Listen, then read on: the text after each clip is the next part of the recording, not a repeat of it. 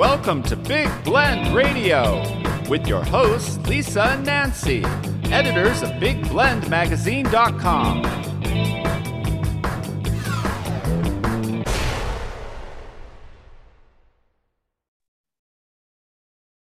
Hey, everybody. Welcome to Big Blend Radio. You know, every first Monday we get to chat with Mike Guardia. Mike is on our show every first Monday, but he often talks about his books because he's an award-winning author, a military historian, and also a U.S. Army veteran. He's also named Author of the Year in 2021 by the Military Writers Society of America. I think he's up to 25 books, so he's always telling stories from his books. His latest ones are The Combat Diaries, True Stories from the Front Lines of World War II, and Coyote Recon, The Forgotten Wars of Colonel J.D. Vanderpool. Telling you, you're going to want to read his books if you haven't already. Go to his website, MikeGuardia.com. Obviously, get him on Amazon, all those great places. But today he's going to give, well, me definitely a history lesson on the Revolutionary War because it's airing on July 3rd. So we're getting into the spirit of Independence Day. And I'm sure a lot of you listening in know a lot more than me, but I'm really glad because Mike is also a history teacher. So welcome back, Mike. How are you? Hey, Lisa, I'm doing great. Always a pleasure to be on the show. Well, I'm excited to have a history lesson today. I know we're normally talking about, soldiers and aircraft and, all of that cool stuff in your books, but we need to kind of go back into our history of America, of actually becoming independent. And as you know, I grew up in different countries, and so I have some. You got some explaining to do for me, Mike. Help. Okay. But I want to get started with this in regards to, we've got the 4th of July, and this is when we became independent. But when you look at the Revolutionary War, it seems to have stretched on for a while. So were we independent before the England said, okay, we acknowledge this, or not? Yeah, so we were independent in the sense that we had declared it. We had the whole convention where we signed and we worded out the Declaration of Independence, and the whole thing was thrown together at Independence Hall in Philadelphia in 1776. That was when we officially declared independence for ourselves. The thing is that we can declare it all we want. It doesn't really become official per se until the mother country formally recognizes it. But for all intents and purposes, we were a declared independent nation in 1776. British finally said enough in 1781, and in 1783 they formally recognized our independence. But we as a country, formally we recognize our date of independence as July 4th, 1776. Well, they took a long time to recognize that. Is it just because of communication and boats and stuff like that, or was it just like they just wanted to be slow about it?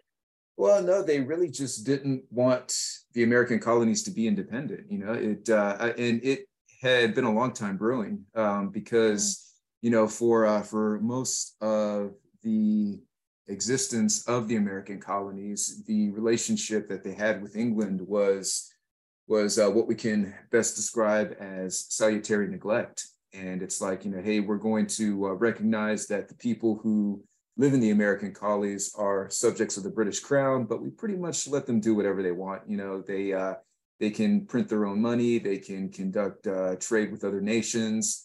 The only thing that we ask really at the end of the day is that they recognize Britain as truly being their sovereign. And, that relationship worked very well for much of the colony's existence. We considered ourselves British only in the nominal sense, but we were calling our own shots as to what we did, as far as conducting trade, as far as, governing the aspects of our day-to-day lives. And the thing that really changed that dynamic, oddly enough, was the French and Indian War, which is the name that we apply here in North America to what is in a much broader sense known as the 7 Years' War. And that was where the British and the French were fighting each other, and particularly ground zero of the 7 Years' War was in the American colonies, because the French had colonies here as well. And because the fighting was getting so intense on the American frontier, you had you pretty much had a carousel of British troops who were making their way to the American continent to fight the French contingent. Well, wars cost a lot of money. So when the war was over in 1763 and Britain was declared the winner, they said, okay, well, gosh, this war really cost us a lot of money. So how are we going to recoup the royal bank accounts as they are? Well, hey, we're just going to get the American colonists to pay for it. We're going to say, hey, we're going to start taxing you guys because, come on, we did fight a 7-year war here, and we want you to shoulder some of the burden. Well, thing is that the American colonies had never been taxed to that point, and they were probably willing to tolerate it to a point. But the thing is that a lot of the taxes and a lot of the policies that came out throughout the 1760s and into the early 1770s were, by every measure that the American colonists were putting to it, were very repressive and were trampling of the colonial rights. One of the biggest battle cries that they had was no taxation without representation. That was one of the very first pushbacks. They said, hey, we have been enjoying this relationship of salutary neglect forever and a day. And now suddenly you want to tax us. Well, hey, we're not even represented in Parliament. So why are you going to tax us when we don't even have a voice in what happens in the government? Not that taxation with representation is all that much better, but still they felt like they wanted to have a voice. And among the many tax acts that they put towards the colonists, you had the Stamp Act, you had the Tea Act. Yeah, I was going to ask that the Stamp Act was like, right. When I was researching this, they're like, the Stamp Act. I'm like, what? They're going to get mad about stamps, apparently. Yeah. So what it was is they were these stamps that were attached to any paper product that was printed and circulated throughout the colonies. So it applied to newspapers, it applied to stationery, documents, pretty much anything that you could have a paper-based product attached to would be taxed accordingly. And then not only did you have a lot of these taxes that were coming down, but you also had very unpopular policies such as the Quartering Act, which meant that American colonists had to house British troops in their home if any of the local garrisons didn't have room for them. Well, this is a total invasion of privacy, and it has no respect for any type of any type of private property. But also the typical British soldier who was serving in the American colonies at that point, he wasn't your professional volunteer soldier who likely came from a well-to-do family and was well trained and well disciplined to begin with. The typical soldier serving in the American contingent at that time were criminals who had gone before a magistrate, and the judge said, okay, you can go to the gallows, or you can join the army and serve out the rest of your sentence in the wilderness of the American frontier. Wow. And these are certainly not the kind of people that I want to be housing in my home. Right. So you have all of these repressive acts that are slowly building to a crescendo, and you think the situation's going to be diffused after the Boston Massacre, when British troops opened fire on some rowdy American protesters in front of the Customs House in Boston.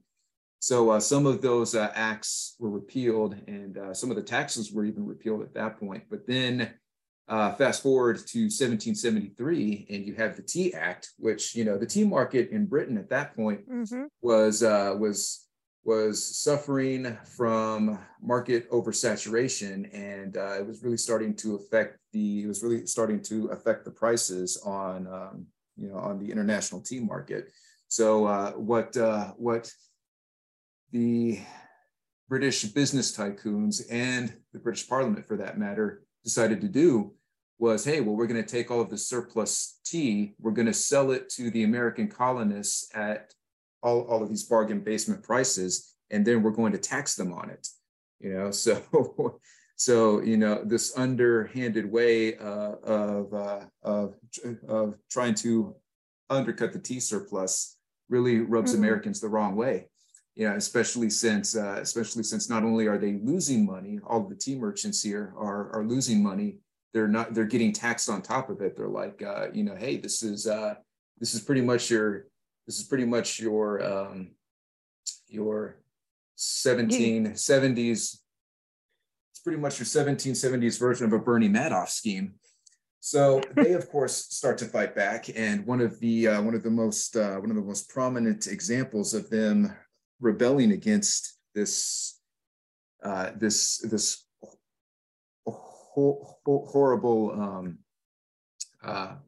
horrible tea cartel tactic that's going on is they respond with the Boston Tea Party, and that's when protesters, members of the Sons of Liberty, which was Sam Adams' protest group, they disguised themselves as Native Americans. They board a few merchant ships in Boston Harbor, and they dump all of the tea bags right over the railings into the harbor. Well, that cost British merchants and by default the British government a lot of money. So they reintroduce a lot of the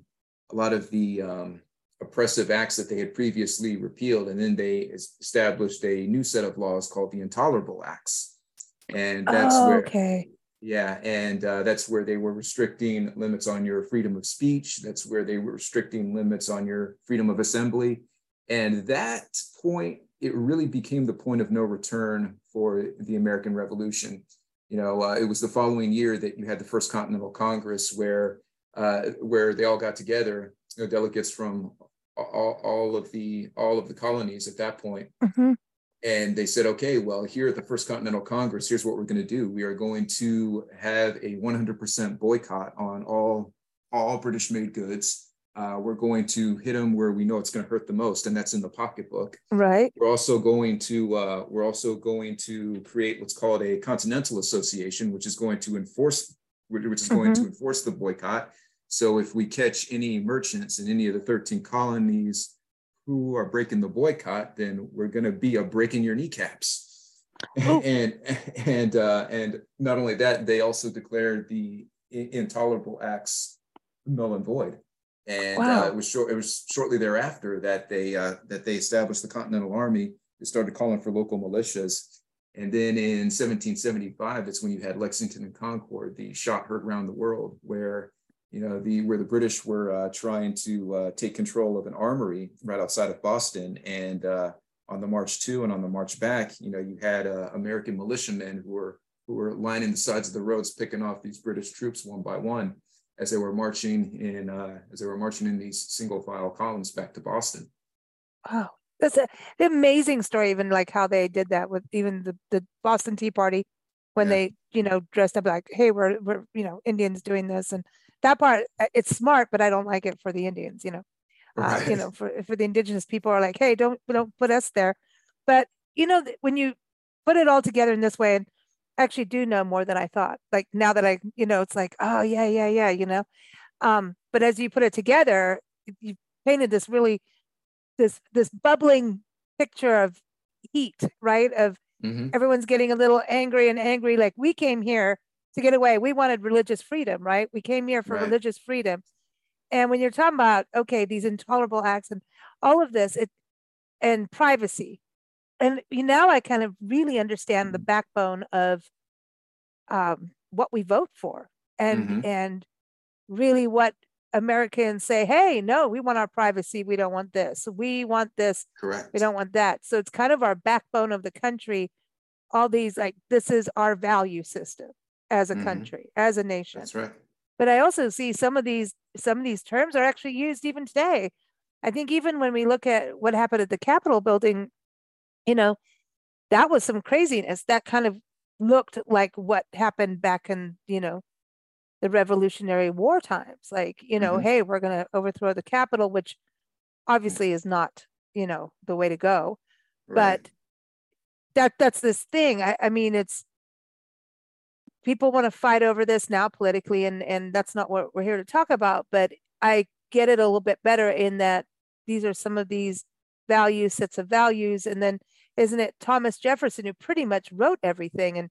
And from when I was understand too, part of this was there was also part of the grumblings where like the westward expansion also kind of tied into this a little bit, right? Is people wanted to kind of move outside of the colonies. There were things were Hmm. starting to change from what they initially set up in the colonies. Right. Ah, okay, cool. And he did good. I mean, he stayed up day and night, and you know what it's like to stay up day and night and write something on a deadline. Oh yeah. And I mean, but think about it, you're writing it for a country, you Hmm. know? I mean, I Exactly. wonder what it felt like to be them writing this and then have you have to put a wig on, you know, Hmm. and go, I mean, come on, why the wigs? Um, and then go in and you're representing an entire country, you Yeah. know, that's got to have some weight on the shoulders. I wonder if they've got any writings of that, like, dude, I just wrote this and it got adopted in. Like, you know what I mean? You know, so Yeah. that part of it is pretty crazy. But so so it really became militia army. So anybody who was anti, even though so it's like British against British on new soil, yet at the same time we also had the Native Americans that we kind of stomped over, you know. And weren't there other cultures that were on the on the continent as well? Not just British that were part of this, or is it Right. mostly British on British? When we're talking about the American Revolution, it for the most part was British on British. But the thing was is that at some point when we were fighting against the British, we actually enlisted the help of the French, and we had a number of French advisors who were attachés to the Continental Army. And then later on in the war, you had the French, pretty much who were fighting side by side alongside us, and then you also had a few Prussian advisors who were taking all of their classical warfare expertise that they had gained on the European continent, and they were parceling out that knowledge to the Continental Army. One of the most notable, if not the most notable, was a guy by the name of Baron von Steuben, and he was a Prussian soldier who really schooled the Americans in how to do close order drill and how to maneuver as Mm. a cohesive unit. Wow. So this keeps going. This is, Mm-hmm. but so how, and by the way, the shot heard around the world, I thought that was a baseball term as well. What was, I Well, mean, wasn't there a baseball? I know, sorry, everybody, but I know I'm American, but I'm still learning. I think we'll always keep learning, but isn't there a baseball thing with that or no? I well, really I have think no clue. I don't know. I guess you could say the shot heard around the world was when Babe Ruth called his Yeah. shot. I think it was at the 1932 World Series where he pointed to the left center field bleachers and then hit a home run that which went exactly in the direction that he intended it to. Oh, wow. See, but that's American history. Yeah, I of course mean, it is. come on, baseball is American. So it's That's okay for right. me to say this, bring that up, you know? Yeah, Okay, for so we have sure. these different cultures. We have French hanging out with us. So doesn't that tie into Canada too? Like, because I find it interesting that they're celebrating July 1st is their Canada Day. We have ours on the Hmm. 4th. Right. Like, were we friendly at that time or not? Well, Canada was Because then we had the very Battle of 1812.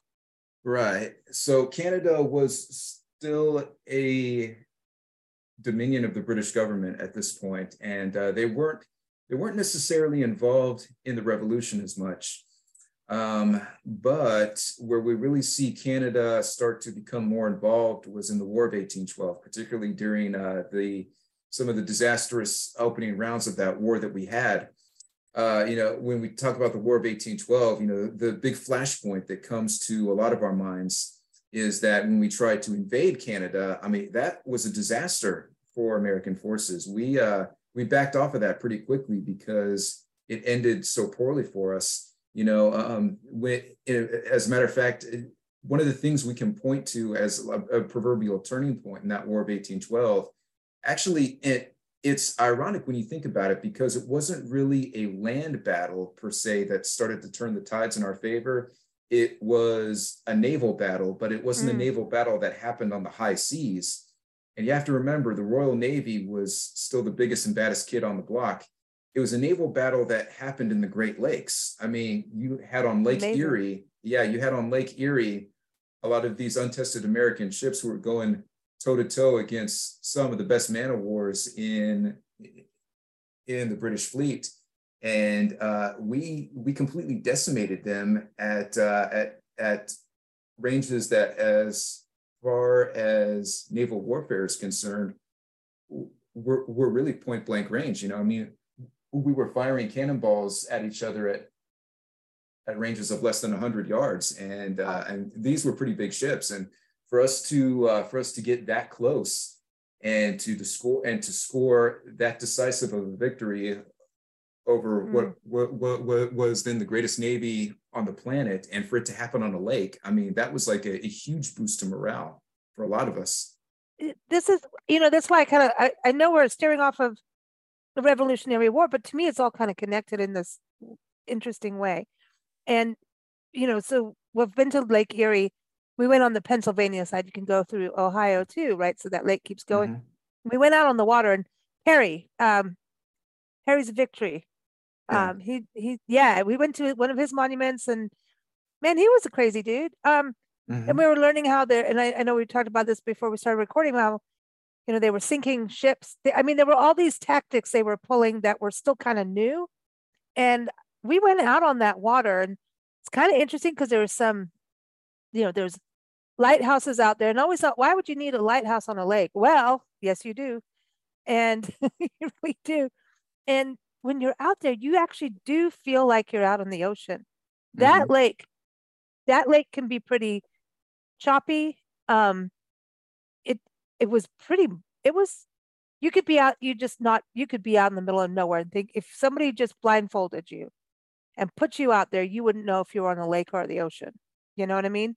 If you didn't know where you were going and they just dropped you off there, you wouldn't know. And it's, when you think about the wars being fought there, and then even the way the weather changes there, that some of the tide coming in freezes. And you live up in those northern areas, man. You guys are guys are all got like thick skin out there. I don't know how you do it, but I've tried. We do our little stints and we go, okay, we come running back south with our tail between the legs, But that's a fascinating battle. And then okay, I know I'm going ahead again, but then the Battle of 1812, and then the Battle of New Orleans. What were the British doing there if they were already told to go home from the Revolutionary War? If I got my dates mixed now, what were they? Because the Scottish were there too. They were supposed to get out. So we had the end of the American Revolution. We'll call that 1781. And, then we had a pretty tumultuous relationship with Britain following the end of that war. Throughout the 1790s, we would have these little spats here and there, and we would have these tenuous peace agreements or whatnot. But right around the turn of the century, coming into the 1800s, that's when things start to get a little bit hectic again. And the Royal Navy is now harassing some of our ships on the high seas. Well, there's quite a few incidents, high-profile incidents. One of them involving the USS Chesapeake versus the HMS Leopard, and the HMS Leopard captures what is at that point the pride of the American fleet. Not only that, you have the Royal Navy. They're capturing American merchant ships on the high seas, and they are impressing those sailors. They're forcibly conscripting them into the Royal Navy. So this starts happening enough, and then finally war is declared against Britain. So Britain, of course, sends their troops over here. Again, it's essentially the Revolutionary War Part 2. And and so throughout the War of 1812, which actually goes all the way until 1816. So right around the tail end of the War of 1812, we're talking late 1815, early 1816. The culminating battle is at the Battle of New Orleans, and what they were doing at that point was, just trying to essentially trying to flank the former American colonies and strategically isolate certain parts of the colonies to make it easier to split our forces. The only thing that they didn't count on was what was the leadership of Old Hickory himself, Andrew Jackson. And the Battle of New Orleans was an incredible victory for us, because there were a lot of tactical tactical pieces of ingenuity that we had put forward on the field. One of which was putting our artillery forward of our main forces, and to be outmaneuvered as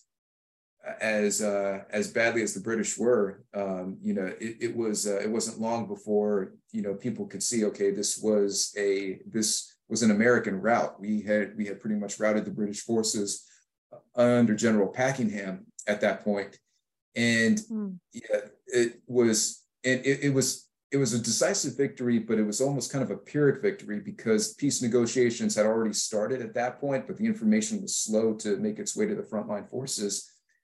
But even still, that was, in a lot of ways, it was an effective bargaining chip on our part, because we could say, okay, well, yeah, I mean, you're ready to talk about peace. Well, God, look what just happened to your forces at New Orleans. And that was one of the things that solidified the Treaty of Ghent, which was in 1816. And that Treaty of Ghent ended the War of 1812. But, the lessons that we both took away from that war were so long lasting. We both realized, hey, the war wasn't really even necessary to begin with. And, for the betterment of the Western Hemisphere, we had better get along well with each other. And, the Treaty of Ghent set those terms of peace that have lasted for the better part of 200 years. And even today, after the Treaty of Ghent, the British are the one reliable ally that we Americans still have in the world. Okay, so this was almost like the end of the Revolutionary War then, the Battle of New Orleans. The Treaty of Ghent kind of really said, okay, now we're really done. Because it's kind of like that. Even human relationships are like that. All right, we're done with this fight. We're putting it to bed. We've called a truce. And a year later, like, brothers will fight each other, or sisters, or loved ones. Yeah, and it's like, hey, do you remember the time when you did blah, blah, blah? They'll use that card. That card, you're supposed to, like, okay, it's in the past, we're done it, we know better. And then people get resourceful even in their own arguments, right? And so that will happen in military and in battles. So, okay, now so the Revolutionary War really just kept stretching out. So we're going to duke it out to the end. Right. But I thought it was interesting I know I keep talking to you about this battle because I just find it really fascinating how, Native Americans were coming in from Kentucky and Tennessee, and the Scottish were coming, the privateers were coming in. Now, okay, so everybody got together and said, that's enough of that. And it was Andrew Jackson, even though he was so bad to the Native Americans. Oh, yeah. He's the one who really made it all work. And he had to go and be polite to him. So he kind of had to own up and say, and didn't he have dysentery, as I recall, something like that? He was not well during that. Yeah, he was frequently sick. Poor guy. Well, maybe it is his attitude, but he really did a good job on that one. But okay, so now I have to go backwards to go forwards, because now the Louisiana Purchase was purchased prior to this war. Correct. And so that's a whole other weird thing, that the Louisiana Purchase, like that whole, like we've talked about Louisiana no man's land at one point. The Spanish had it, the Italians, French. I mean, everybody started like owning it. And then all of a sudden it was back to being American, right? And nobody told American that's where it became no man's land, and no one ruled it. There was no law and order. And I think everybody had a good time, but you know what I mean? But it was because they didn't get the information. And I think it was waylaid in England. That's some crazy stuff. Now I have to go back on that. But the Louisiana Purchase, that's a weird thing how that really was a big part of our country now, even the makeup. And the Louisiana Purchase is not just the state of Louisiana, like how big it is, but it was Louisiana back then. Right. So yeah. So did that come into play during the Battle of 1812 at all because it went so far up? Well, yeah, it was because for the past dozen years or so at that point, Louisiana and New Orleans were by every measure an American territory. So that the fact that we now own that land and it had ceased to be formally French, that was going to be a contested piece of territory until the War of 1812 was finally resolved. But it was a tremendous windfall for us because that added so much more territory to our country at that point. And then it was shortly after we acquired the Louisiana Purchase and we sent Lewis and Clark out to do their expedition there, to try to map out what was beyond the Mississippi and Missouri rivers. And not only that, it also played a role in formalizing our relations with the Spaniards and later the Mexicans, because right around 1819 you had the Adams-Onis Treaty, which is how we ended up getting Spanish Florida, but it also formally defined where the Louisiana Purchase ended and where the Spanish-Mexican territory began. So yeah, because we had that amorphous landmass out there that was called Louisiana, but part 3 of that Adams-Onis Treaty was an agreement between the U.S. and Spain that says, okay, of all of this territory that you call the Louisiana Purchase, here's where it ends, and here's where we define the border of Spanish Mexico. And it wasn't but a few years later, after they formally defined that border, that Mexico was in its own Revolutionary War against Spain. And then of course you had American settlers who were settling in Spanish Tejas, and that's right. Yep, and then that led to the Texas Revolution. Right, and actually, when you go up in no man's land in Louisiana, and that no man's land really ended in 1821, so it was 1891 to 1821, 1891, yeah, to 1821, where it was. So this is kind of interesting, like how all of this. It's fast. It's just like this giant timeline of things that happen across America, right? Right. And then, but I want to go back even to 1812 because the War of 1812 and the British, that was happening in Washington State, like big time. And here we were like on these little islands. We went on Whidbey Island, and we have actual, national park units and everything with this. They have a French camp, an English camp. There was Italian camps, there were British camps. And so everyone was fighting. And they managed to kind of, there was fighting times and then there were non-fighting times. And then someone killed a pig and then they fought. Because there was a pig that was running around the camps. And then someone killed the pig and that was it. It was on. There was some story with that. I'm not telling it properly, but yeah. And I think I don't know if it was a British or an Italian that did it. And then it, went crazy. So, when we think about the War of 1812, like how far from the Revolutionary War time, how far we'd stretched out across the country already and having these camps.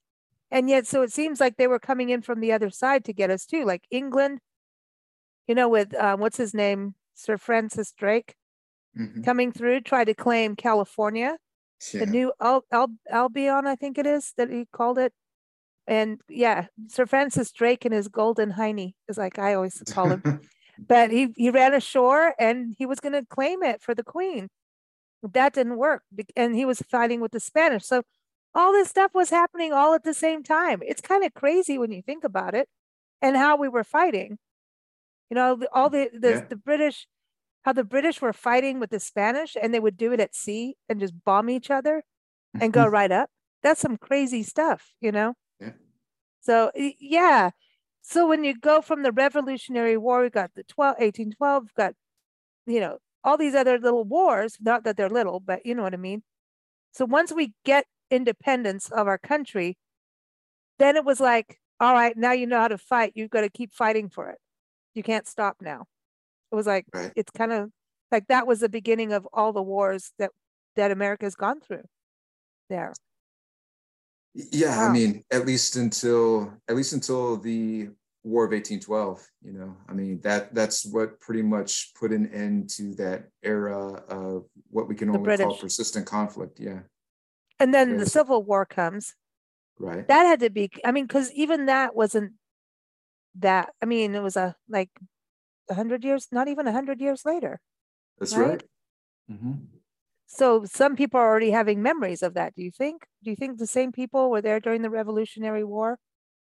Some could have still been alive, but elder, right? Oh I don't yeah, know, because yeah, yeah. Some of them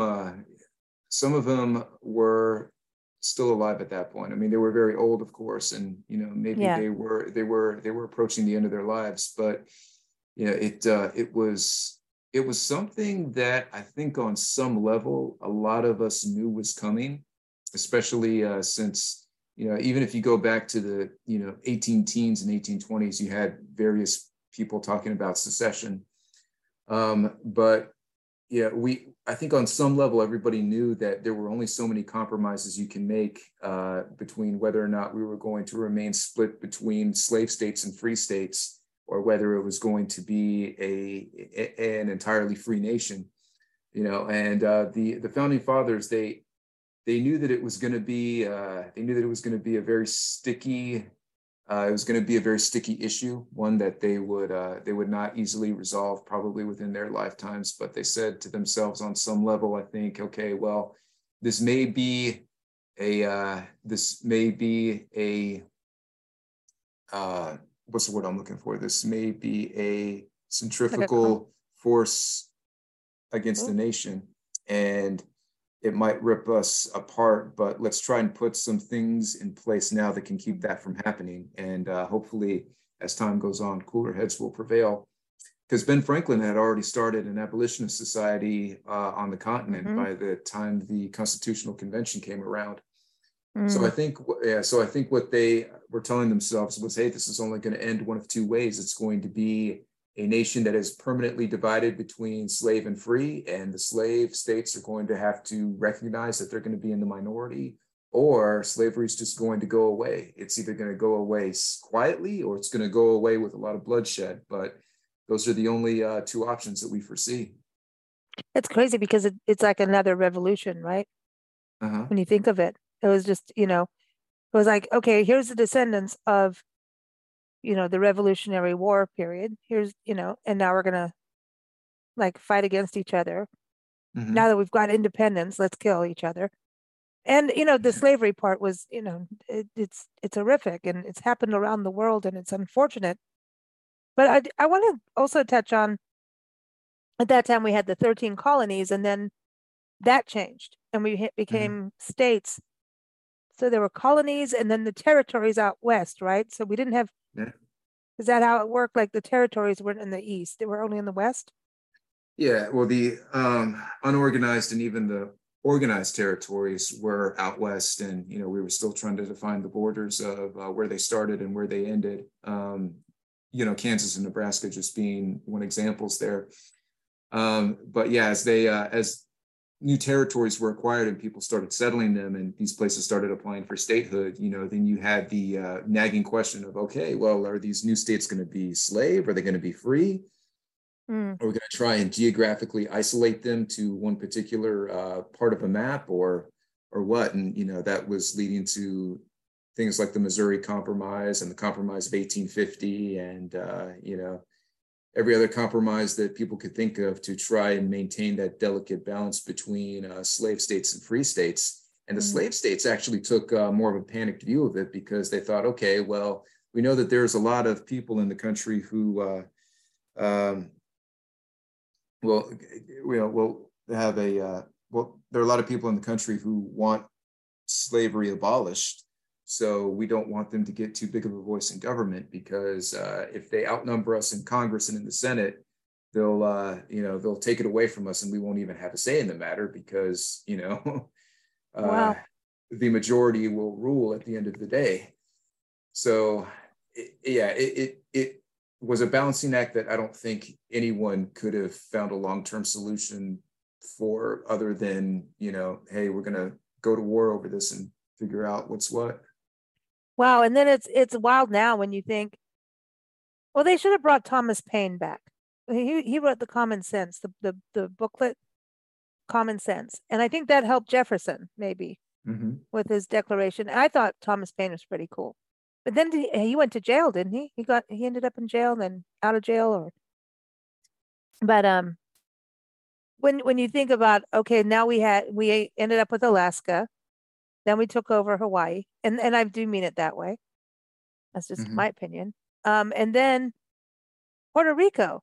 So when you were explaining what it was like, as our country, like before independence, and how we're like, okay, well, this is our new land, and now Britain, we're going to fight with Britain because we're British, and then we get taxed for it, and all that, and all those other rules, which suck. We don't want to be taxed and all of that. What about Puerto Rico? I mean, we end up with Puerto Rico, and they're not a state, but yet they are part of us. You know what I mean? Isn't it kind of similar for them, how they misfeel? I'm not trying to be political, but it's an interesting setup. Let's put it that way. How they're part of America, but they're not, in a way. They're not allowed to vote, right? Or are they? If they're here in the mainland, they can, right? Well, if they have residency inside of a state, yeah, they can. But Puerto Rico, we actually acquired them as a commonwealth after the Spanish-American War, and for a U.S. Commonwealth, it's a really weird legal dynamic if you have a commonwealth, because if you go to Puerto Rico, it is U.S. territory. All the people who live in Puerto Rico and who are born there, they are U.S. citizens. But yet they can't vote in presidential elections, and neither can the folks who live in Guam. And they have they have all of their legal rights afforded to them by virtue of being American citizens. It's a commonwealth, yeah, but it's not a state. So I think you can call a commonwealth I think the most logical analogy I can give is it's almost like how we were with the British 250 years ago. That's why I was saying, when you were telling me, I was like, that's kind of like what Puerto Rico was like. Right. Is like now. Yeah. Except our relationship with Puerto Rico isn't really antagonistic. No, there are some political parties in Puerto Rico who want independence, and it's come up for vote every few years. Yeah, it does. But most Puerto Ricans have gone on the record to say, no, we want to stay part of the U.S. Yeah, it's interesting with that, and you hear that every election time, and then and there's people, it's almost like they're a territory, right? Like you're saying, it's like a commonwealth, and we have Virgin Islands and those kind of, and sometimes those are from wars, right? And so like our National Park Service, we have all these sites in places like America Samoa, those places. But then at the same time, so Puerto Rico, you can't do these things. So you can get an American passport. There you go. There's something. So that comes up. Okay, so Washington, D.C., and I was like, I got all confused even when we were driving and getting lost there. Thank you. That was fun. Okay. Yeah. So D.C., they cannot vote, right? If you live in Washington, D.C., and so it is or it isn't part, like the District of Columbia. So well, that's still kind of what is going, because they want to become, aren't they trying to change too? And then everyone I know that lives there says, no, it's not going to ever happen. Well, there's some people who have wanted DC to become a state, but if you live in DC proper, you can still vote in elections. DC doesn't have any representation in the federal government, though. Oh, okay. Yeah, I mean, because what is it?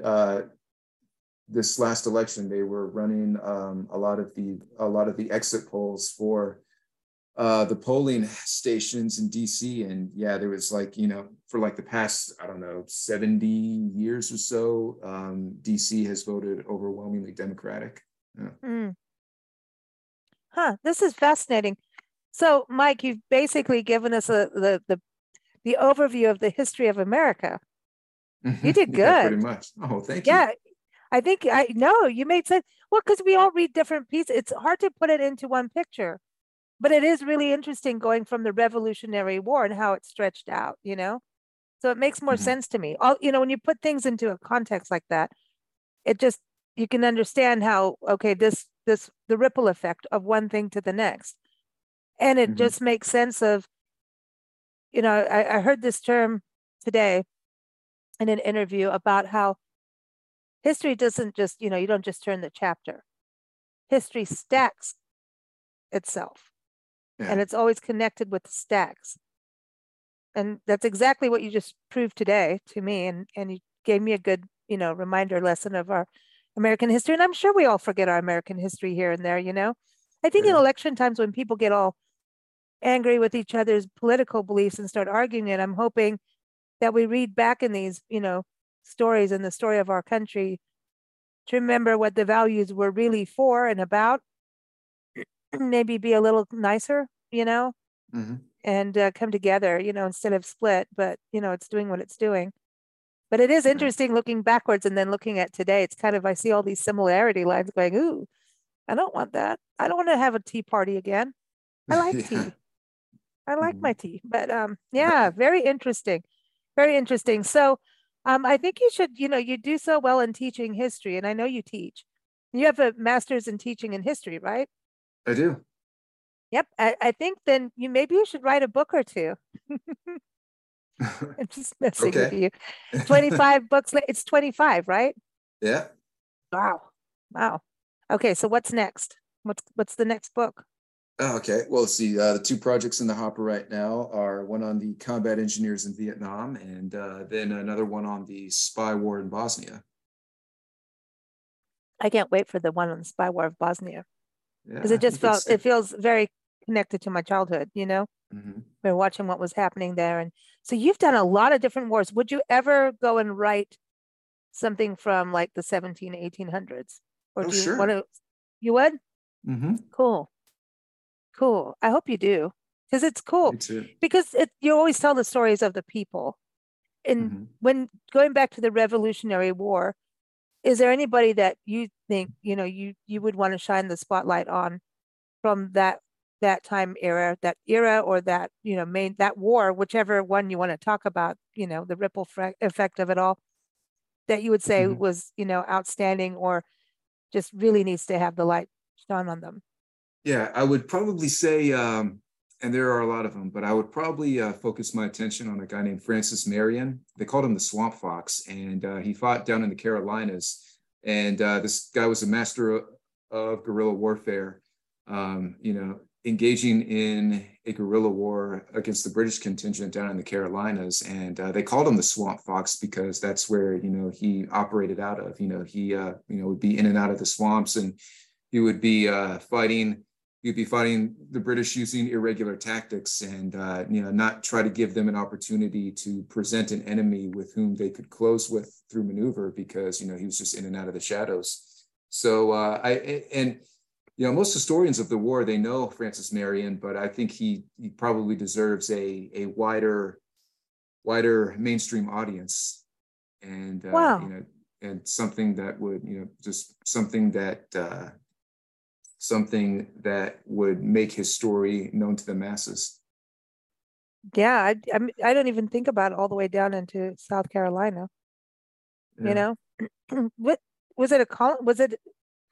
Was it South Carolina then, or was it the Carolinas? Yeah, it was. Yeah, it was mostly South Carolina.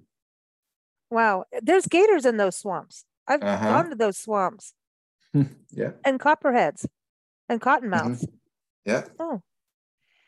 Man, that's amazing.